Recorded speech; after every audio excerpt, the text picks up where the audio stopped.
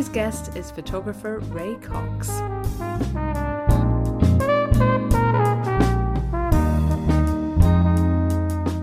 Ray Cox is a professional photographer specialising in the gardens and plants of Scotland. He's a member of the Cox family of horticultural experts and authors based at Glendoick in Perthshire. Whether you know it or not, you may already have seen some of Ray's images in the pages of newspapers and magazines like Scotland on Sunday, The English Garden, Scottish Gardener, and he also contributes to many gardening books. As a keen amateur photographer myself, I was really interested to find out more from Ray about the process of locating and capturing plants and gardens. And we also discussed how he got into the profession, as well as some of the demands of his type of work and the vast amount of planning which goes into a garden shoot. I hope you find our chat as interesting as I did.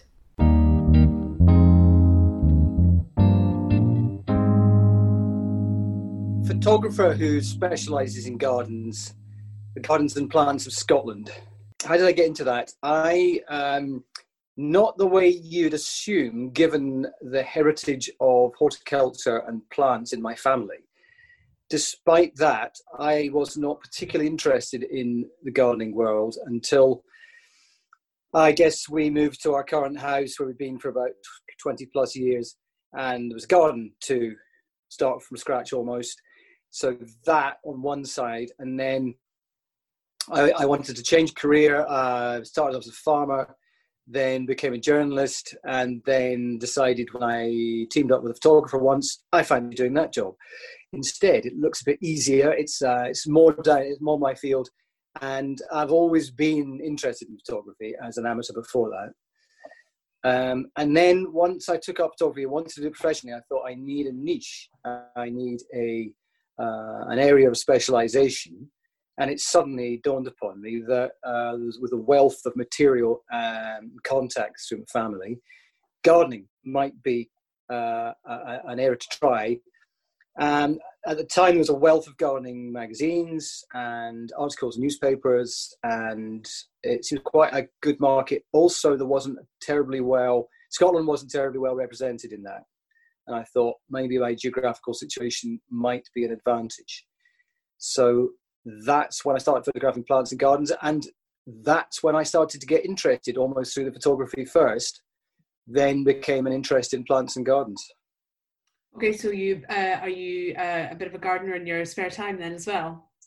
Yeah, we garden a lot. We garden live on the side of the Sidlaw Hills in Perthshire, and it's a labour of love, slight love-hate relationship with it. It's supposed to be good for you, but we seem to have more aches and pains than ever.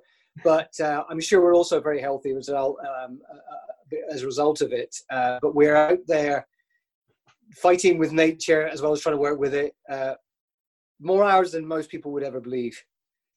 It's quite a big garden. It's on a steep slope, and it was absolutely riddled with perennial weeds and laurel and hawthorn and things that just had established and been there forever and never challenged. So it's not like starting from a clean slate. It was starting with the jungle and having to tame that jungle. But as you say, you're from a very horticultural family, so presumably you've got plenty of relatives you can ask for help and advice when you need it. Yes, in terms of things like plant identification, the family have been quite useful. Early days, I'm much more knowledgeable than I was now. I've got a reasonable sort of not a comprehensive knowledge, but I'm pretty good at recognizing certainly genus and getting better at varieties and cultivars.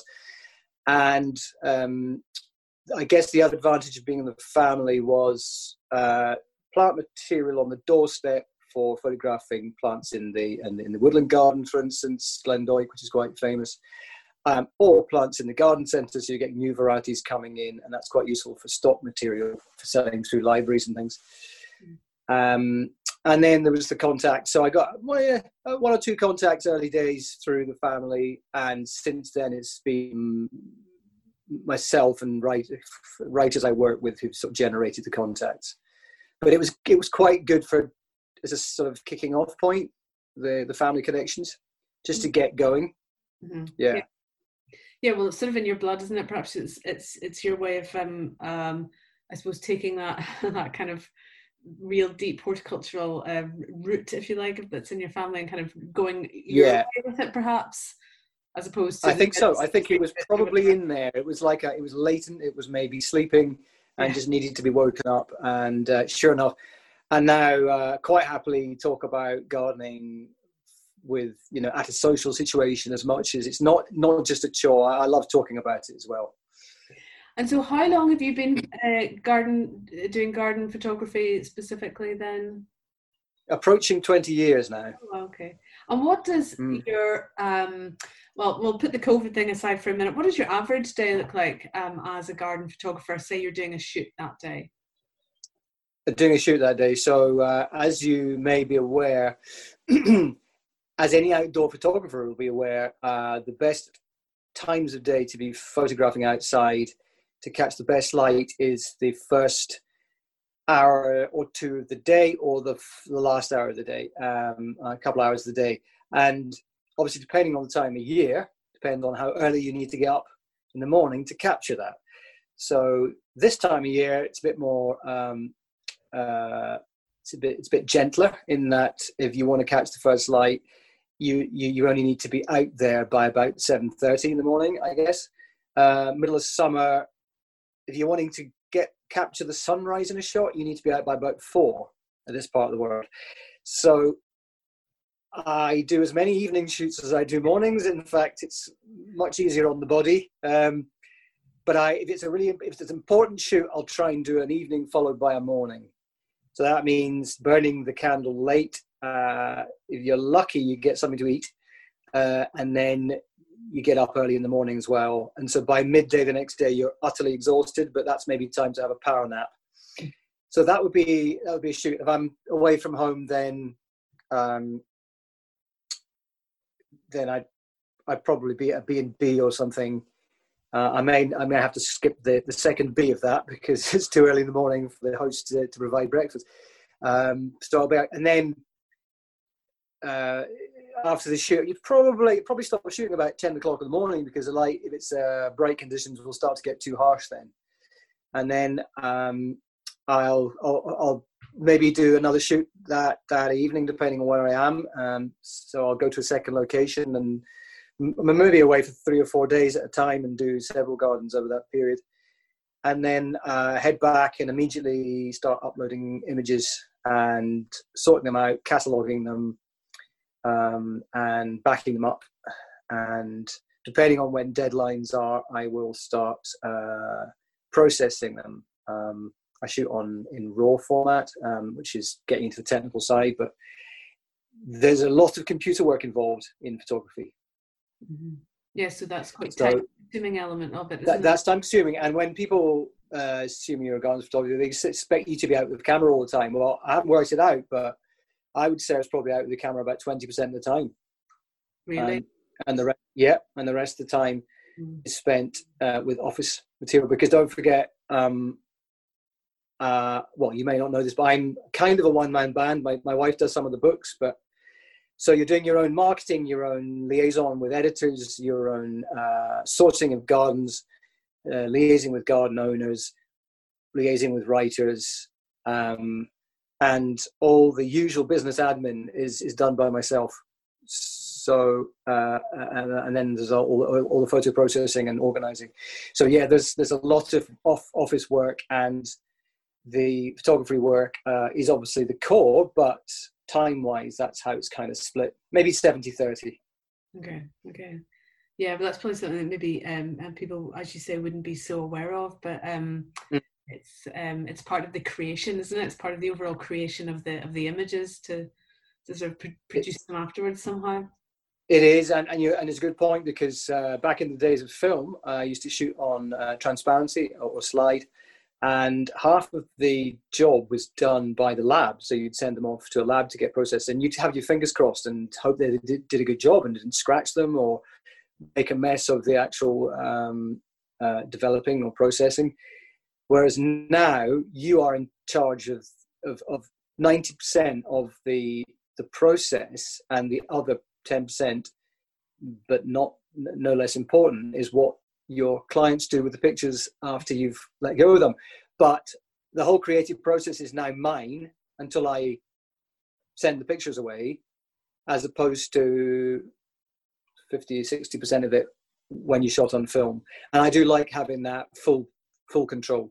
Yeah, when we spoke a few days ago, you said you were very much at the mercy of the weather an awful lot, and that can involve what I perceive is that will involve a lot of planning ahead, but also, as you said, some very quick short-term action as well. Yes, planning is a huge part of outdoor photography, especially in Scotland, with weather being less than dependable. So I'm continually scanning the weather forecast. There's no day goes by without me looking at it at least 2 or 3 times. And I'll try and plan ahead when it comes to which part of the country I want to be in. And sometimes months ahead, if you've got a client who need to shoot a garden in midsummer, then you'll think, right, I'll be around about early July or whatever. So you pencil that into the diary, but you never make the final decision on day and time until could be a day before. I try and leave it to as absolute late as possible to so you've got the best chance of catching the weather right. You only need to pre-plan too early, and you're having to change everything. So if you've made plans with 6 or 7 gardens for a trip, and you've made plans with all of them, and then the forecast changes the next 24 hours, you've got to go round them all over again and replan everything else. So yeah, that's the way it tends to work. You plan around the weather, and try and, in the busiest seasons, doesn't make planning for other things very easy. So meetings which are involve other people, obviously, it's very difficult to commit. Say, yeah, I'll be available on the 15th of September when you might be out on a shoot, which just frustrates others, but you always need to be a photographer to get it. I guess farmers maybe are in the same position about when they have to harvest and what have you. They can't commit certain times of year to other things, and that is a bit of an issue. And holidays as well, yeah, quite tricky. But seasonally as well, you probably always get your eyes on the seasons and thinking ahead, perhaps. Do you plan, for example, to visit a certain garden in a certain season because you know that's when it's maybe going to peak or whatever? Absolutely, yeah. I shoot gardens all the way through the year because where everyone is aware of gardens being obviously at their peak around about, let's say, mid-spring to mid to late summer, we have to provide publications with material all the way through the year. So the monthly magazine will have 12 issues or possibly more. And newspapers, we've got a newspaper column which we've supplied for about 16, 17 years now, and they take a garden every week of the year, other than Christmas and maybe New Year's. So we've got to be quite creative in the sort of growing months. So I would say we're fine from about mid-April to mid-October. Then it starts to get a bit trickier. But then on the flip side of that is you can find useful material over the quieter months. Then you tend to find a market pretty easily, because the mags are always scratching around for good stuff around there. And if I can find it, and one advantage of being up here is in Scotland is that we tend to still, if you look hard enough, you can find a frost in the winter months. You've got to, again, that's very hard to plan for because you never quite know what's going to be there on the ground. It can say -4 on the forecast, and then you just wake up and it's a bit damp and rubbish. So you don't want to preferably be going 4-hour drive to find there's no frost. You want to maybe work more locally. So the English magazines now are pretty good for taking my winter material because they so rarely get frosts now. So that's been quite a good market for me over the years. That's interesting, isn't it? So obviously, with the changes in the climate and things like that, maybe that I'd never thought of that. That's maybe certain shots or certain seasons would be harder to capture. But That's Yeah, no. Some if you've got to find the right garden that works in the winter. A lot don't. A purely herbaceous garden, which is all about the midsummer flush of colour. They tend to get cut back. All the herbaceous tends to get cut back, and if there's no other features, no good structure in the garden, there's nothing there. It's just flat and bare soil. Other gardens that are planted for winter, with winter definitely in mind, so by putting in things that are very sort of like have strong winter interest, like winter jasmine or good seed heads or whatever it is. People don't cut back the seed heads, and then that's great in a frost. Or they've got good hard landscaping or good terrain or good views, or all of the above are good in winter. So you've got to identify gardens that will work in winter, firstly. Secondly, you've got to convince the garden owner, why do you want to shoot my garden in January? It looks best in June. So then you have to go through the process of, I'm completely aware of that. And it's just that every garden looks great in June. Very few look great this time of year, January, but yours does. And so it's because of your wonderful planning and thought ahead. Yeah, so they should be very flattered by that, shouldn't they? Well, absolutely, and I think there's it takes a lot of thought to make a garden work all year round. Mm-hmm. A lot of planning and clever sort of stewardship of it. Yeah, and either that or I'll go and shoot a garden more than once. So I've done it in the peak season, and that'll be that done, and hopefully the owner will be very pleased with that. And then a few years later, you'll do it in the winter, and then pitch it elsewhere or get it published elsewhere. So is the majority of your work then that sort of thing, garden shoots, or what else do you find yourself doing? You know, you mentioned sort of stock photography and things like that. Is that something that's quite important? Yeah. Well, just going back to the actual full garden shoot, there's another major market apart from editorial, as we call it, magazines and newspapers, and that's books. And I will be, I may as well go straight onto this. I do photo books for clients. To private clients tend to want them for personal use.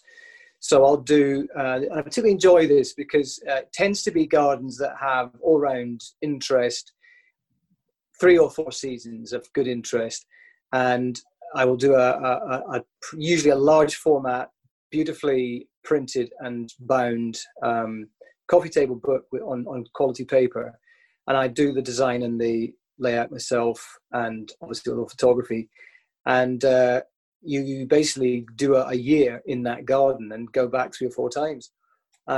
So you're really getting under the skin of that garden and showing it at its full potential.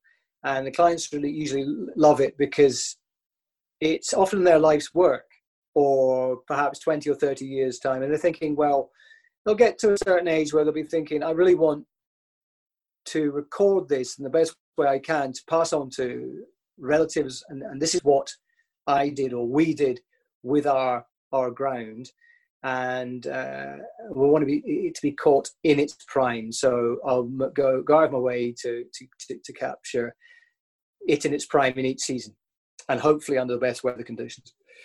So I'm working on several of those at the moment. Yeah. So just going back to your other question, stock materials. So I sell full features through Stock Library. So basically they're a third-party agent, if you like, who will sell my material to markets I don't necessarily have direct access to. So it may be overseas markets often. So continental market is one that my particular library has good access to. So I'll be selling stuff to Dutch, German, French, Polish magazines through them.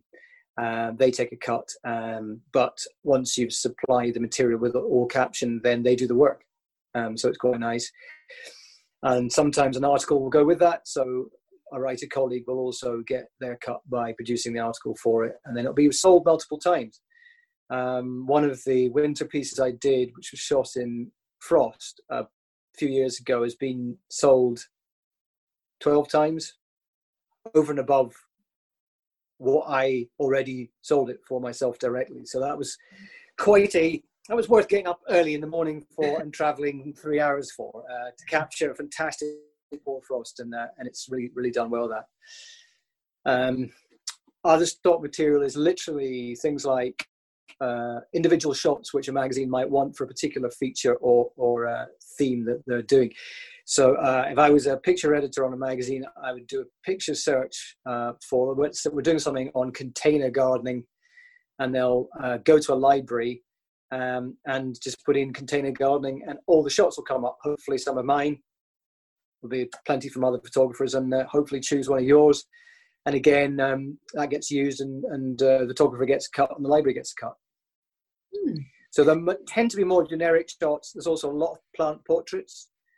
So portraits of correctly identified plants with a full Latin name. So that they're often searched for by magazines and newspapers. I need a picture of a Azalea luteum or something, so they'll search for that, and yeah. So it's quite important for you to have a good sense, obviously, of gardening and horticulture and plant identification and things like that, because that obviously can help you with that sort of things. Very definitely. A knowledge of your subject area is absolutely essential to separate yourself from part-time snappers who perhaps want to take a nice picture of a poppy, doesn't really know what it is. And there are libraries out there that take generic shots, but their rates are absolutely pitiful per shot. So I don't want to get into the different ways that libraries operate. It's too technical for this, but they have the professional end libraries will specialize in gardens and plants, and they will pride themselves and sell themselves as having correctly identified material, where the horticultural magazines that it matters to will know they're getting a correctly identified plant which will illustrate their feature. Or they'll be looking for a particular garden feature, scene, whatever it is, that they know they'll find in this particular specialist library. That's what separates the specialist libraries from the sort of massive generic libraries. And a knowledge, photographer having knowledge of what he or she is shooting is really really important. Yeah. So I'm a huge fan of gardening magazines. I read them like every month, at least one, probably about 2 or 3, and that's probably how I got to know your name and the names of other garden photographers as well, because I just adore some of these huge spreads that you guys do in the magazines, and the gardens are captured in such an amazing way. So I was really interested in the process of that, and you've talked about how you've got to plan ahead and everything, and I understand some of these shoots need to be planned like whole years ahead in many cases, a year ahead to capture the right season. But how do you go? Do you choose which gardens you want to shoot, or does an editor come to you to request something, commission a feature on a particular garden? Do you do collaborate with writers? I'm interested in that kind of process and how that works for you. All the above apply. For instance, I was approached by a magazine earlier in the summer saying we're doing a feature on small private gardens. It's a competition where the garden owner would submit their snaps of their garden and enter it as a sort of, I don't know what the theme was, a sort of back gardens of Britain or something like that. And then the finalists would be featured in the magazine over a series, and then the magazine would then commission photographers in the geographical area that they know and trust. So I was approached by them saying, could you do a shoot at the end of July? And so that was them commissioning me to do a specific garden. More often than not, it's up to us to find the gardens.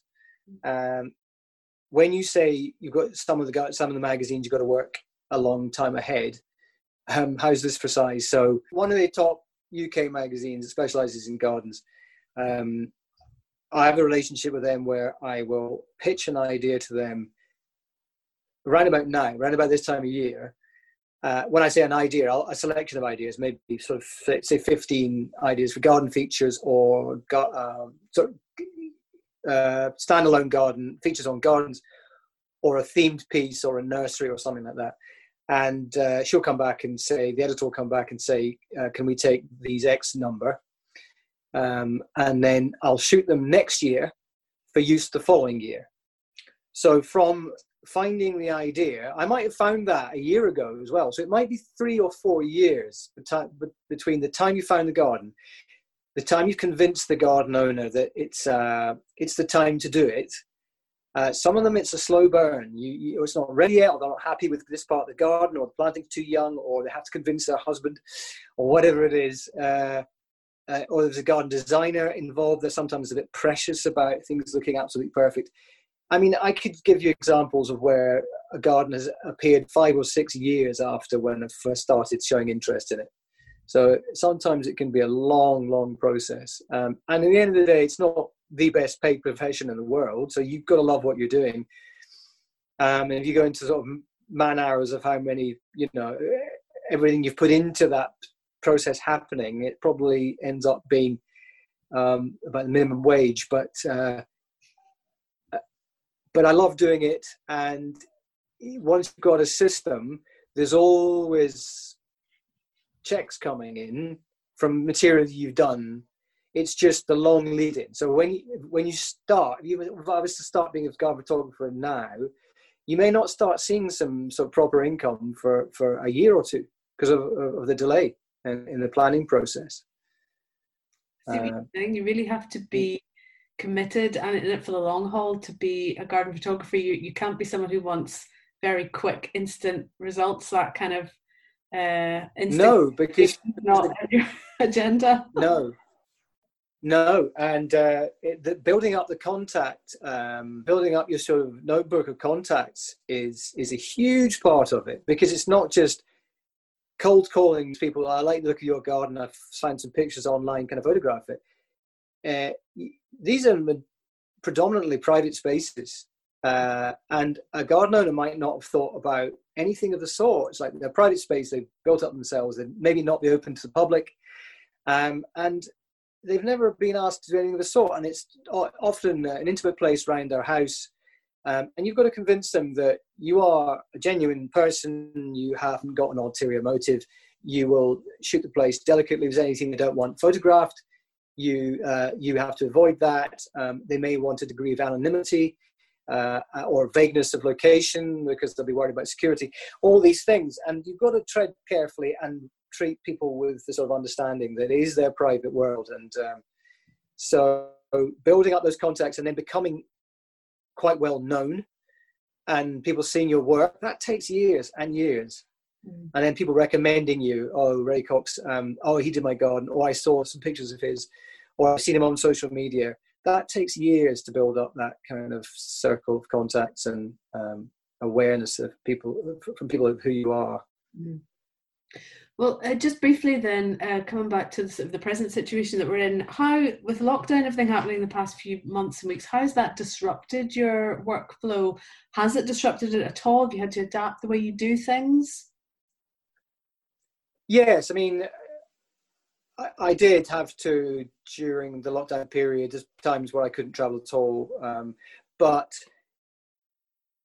I was also on the road when there were a few other cars, because as the restrictions start to ease a little bit, because the last criteria in the kind of legislation that came out was, if you cannot do the work from home and it is an essential to your work, then you can travel. And that effectively applied, because I can't photograph gardens from my office, and I took all the precautions possible. So I took the sanitizer with my mask. I didn't stop on the way or on the way back. Obviously, you've got to fill up with fuel, but you've got to you be careful there and make sure you sanitize a lot. And then you get there, you bring your own food. You don't stay over anywhere. You pre-organize with the owner that there's no need to come into contact with them, because you organize everything on the phone or email. And then you go straight back home. So, and a lot of these places are on big, wide open spaces in the countryside. So the risk to anyone else or to me was absolutely minimal. So I was in a kind of line of work which was quite lucky compared to some people who had to shut down their business, obviously. know, the sort of hostelry kind of and tourist industry. I really feel for them, but I think my line of work was easier than some. Mm-hmm. So I managed to.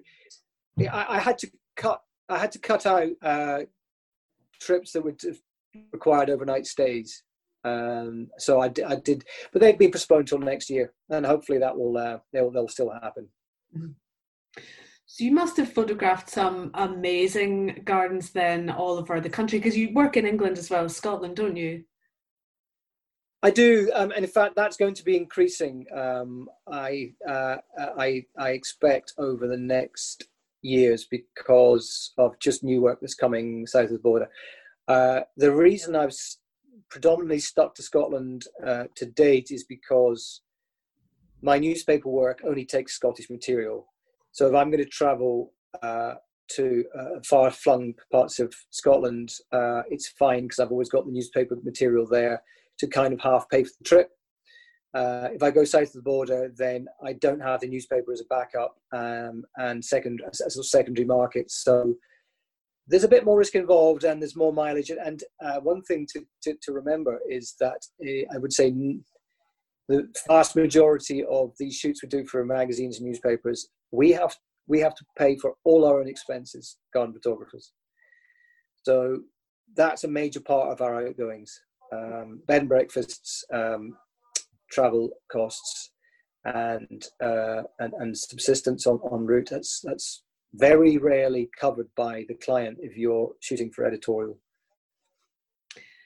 And of all these places that you've been, do you have a particular favourite? Is there a favourite garden in Scotland, for example, that you love to visit at a particular time of year, at any time of year, for example?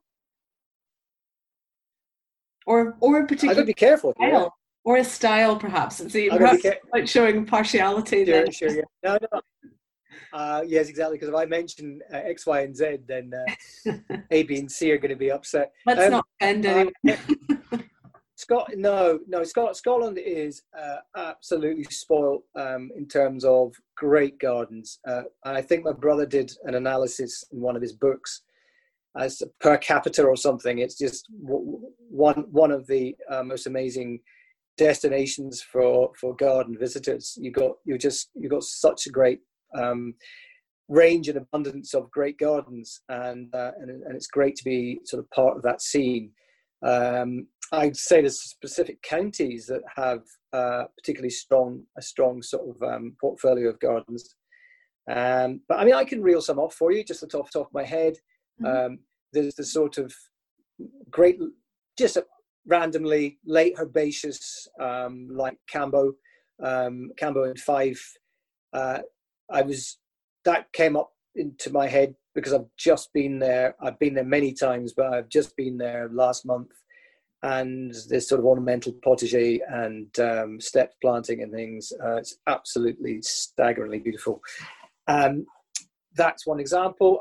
Just down the road from there is a garden called Wormston House, and just on the Fife Coast as well, East Fife Coast. And the combination of the planting and the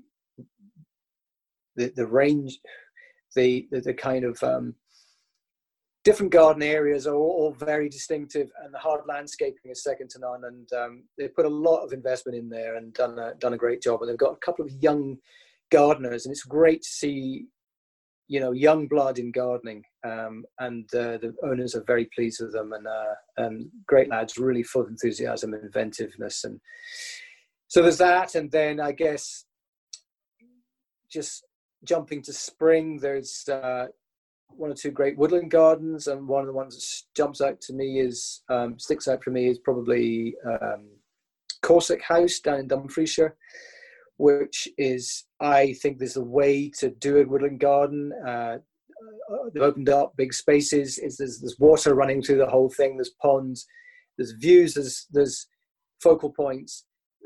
A lot of woodland gardens are too overcrowded and overplanted, and there's no room to breathe within them. It's just there's plants right up to your face all the time. So that's a garden I would recommend if you like that sort of thing. And then there's lots of small gardens and back gardens, and which I love. But I guess there's only so much time. I could talk about this all day.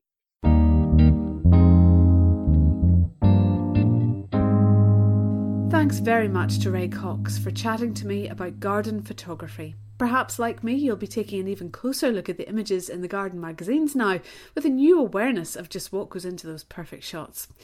If you want to follow Ray's work or get in touch with him, you can go to his website, rcoxgardenphotos.co.uk, or you can find him on Facebook and Instagram, and all the relevant links are in the show notes. I hope you enjoyed listening to this episode of the podcast. If you want to get in touch, you can find us on Instagram and Twitter at ScottGardenPod, or send a message to scottishgardenpodcast@gmail.com. Until next time, be happy and well in your garden. Goodbye.